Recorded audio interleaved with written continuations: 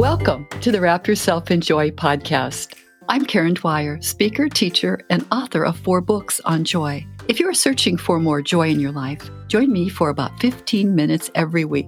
It could change your life. My newest series is called Esther and Turnaround Joy and is based on my book, Esther for Such a Time as This, Prayer, Reversals, and Joy. It has an imprimatur and a built-in study guide. Why not invite a friend or small group to join you in listening? Then meet over coffee every week to go through a chapter and grow in joy together. The podcast is brought to you by the Ultimate Christian Podcast Network. Please subscribe to this podcast so you never miss an episode. Hello. Welcome to Wrap Yourself in Joy. I'm Karen Dwyer, and you are listening to my 3rd series called Esther and Turnaround Joy. We are in episode 8 called Reversals Begin. God loves reversals. If you need a reversal in a situation or relationship, let Esther encourage you. Today in our podcast, we encounter 3 turnarounds in one chapter in the book of Esther. This is God's providence bringing dramatic changes in circumstances in response to the prayers of His people. Be assured, it can happen again, and it can happen in your life too. In our last episode, from Esther 6, we read that King Ahasuerus could not sleep, so he read his chronicles and discovered that Mordecai's service, which had saved his life, had never been rewarded. Just then, Haman, who had a great desire for wealth and power, arrived at court. When the king asked Haman what could be done to the man whom the king delights to honor, Haman knew exactly what to say. He said that the honored person should get to wear the king's clothes and ride the king's horse, and have an announcement made about him throughout the streets. Of course, Haman thought it would happen to him, and he would be the one the king wanted to honor. Haman hated Mordecai, so nothing was more humbling than when the king told him to do those very things to Mordecai. It was a peripety, a reversal of circumstances, or turnaround in intentions that was written in heaven. Haman, once honored as second in power to the king, was now humiliated, and Mordecai, in sackcloth and ashes, was exalted in the king's attire. When Haman told his friends and wife Zeresh about the Mordecai incident, they warned him, "If Mordecai before whom you have begun to fall is of the Jewish people, you will not prevail against him, but will surely fall before him." Just as they spoke, the king's servants arrived to whisk Haman to the second banquet prepared by Esther. So let's start reading Esther 7, verses 1 through 8. So the king and Haman went into the feast with Queen Esther. On the second day, as they were drinking wine, the king again said to Esther, "What is your petition, Queen Esther? It shall be granted you. And what is your request? Even to half the kingdom, it shall be fulfilled." Then Esther answered, "If I have won your favor, O king, and if it pleases the king, let my life be given me. That is my petition, the lives of my people, that is my request. For we have been sold, I and my people, to be destroyed, to be killed, and to be annihilated. If we had been sold merely as slaves, men and women, I would have held my peace. But no enemy can compensate for this damage to the king." Then King Ahasuerus said to Queen Esther, "Who is he, and where is he? Who has presumed to do this?" Esther said, "A foe, an enemy, this wicked Haman." Then Haman was terrified before the king and queen. The king rose from the feast in wrath and went into the palace garden. But Haman stayed to beg his life from Queen Esther, for he saw the king had determined to destroy him. When the king returned from the palace garden to the banquet hall, Haman had thrown himself on the couch where Esther was reclining. And the king said, "Will he even assault the queen in my presence in my own house?" As the words left the mouth of the king, they covered Haman's face. Today, at the second feast, we read the sweet words of Esther served up for the king. When Haman planned the annihilation of the Jews and later stroked his pride at Queen Esther's dinner invitations, he had no idea that Queen Esther was a Jew. Esther had prayed, fasted, and repented, and in discernment she knew how to proceed. She knew when it was not the time to speak and when it was the time to speak her request to the king. She had to proceed gently in making her request, so she did not bring any accusations against the king. When she explained her request, She used the exact words from the edict so the king knew he was hearing the truth. She added that if her people would only be enslaved, she could bear the suffering, but destruction could not be borne by her people. In Persian culture, as well as in many Eastern cultures at this time, diners ate at a table while reclining on a couch, and men were forbidden to come within 7 steps of a woman who was in the king's charge or harem. So we read that those who ate with the king reclined on their couches. But after the king left the room in wrath, and Haman came close to Esther's couch to beg for mercy, he'd overstepped his bounds by 7 feet.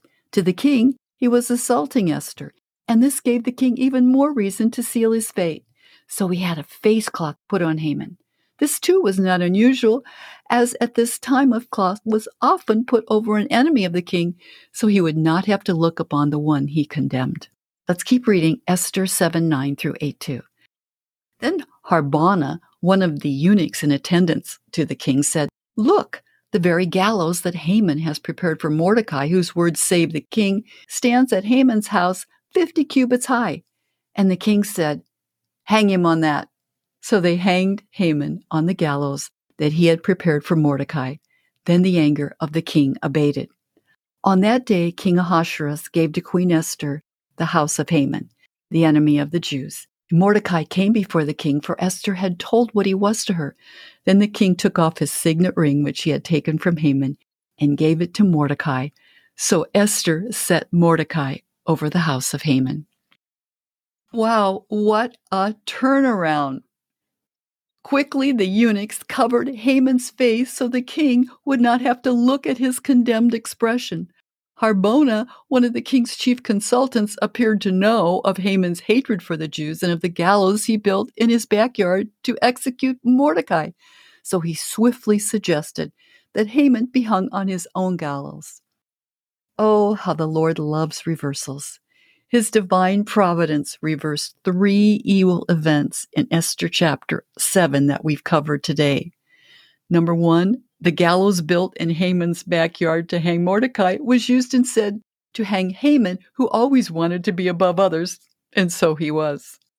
The king's signet ring, indicating a second in charge, once given to Haman, was removed and given to Mordecai.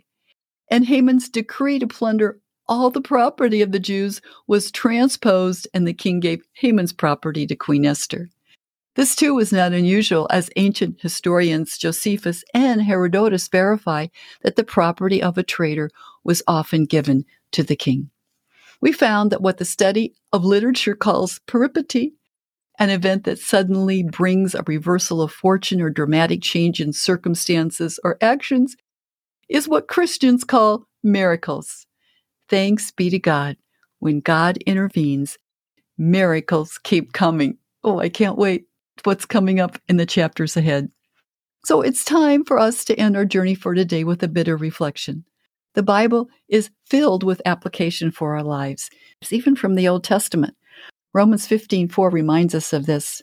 Whatever was written in former times was written for our instruction, so that by steadfastness and by the encouragement of the Scriptures we might have hope. Do you need a reversal? Let Esther give you hope. So which principle from Esther caught your attention, or do you hope to remember? How about 1, God can reverse evils around us. 2, gentle leadership with prayer and God's discernment accomplishes much. 3, teachers of drama or literature call it a peripety, a reversal, but Christians call it a miracle. So what miracle or turnaround do you need today? How will you pray for the turnaround based on what you observed from Esther and Mordecai's prayers? I encourage you to read Psalm 37, 1 through 5, and notice all the do not fret phrases, but instead trust in the Lord phrases. Here's Psalm 37, 1 through 5. Do not fret because of the wicked. Do not be envious of wrongdoers, for they will soon fade like the grass and wither like the green herb. Trust in the Lord and do good, so you will live in the land and enjoy security. Take delight in the Lord, and he will give you the desires of your heart. Commit your way to the Lord. Trust in Him, and He will act. Beautiful words to keep in mind and to remember. Don't fret. Trust in the Lord. Do good. Take delight in the Lord, and He will meet you. He will give you the desires of your heart. Commit your way to Him, and He will act. As we've come to the end of our podcast for today, I want you to know I'm so blessed that you have joined our Esther and Turnaround Joy podcast today. You can find bookmarks for this series on my website, wrapyourselfinjoy.com, or in my book, Esther for Such a Time as This, Prayer, Reversals, and Joy.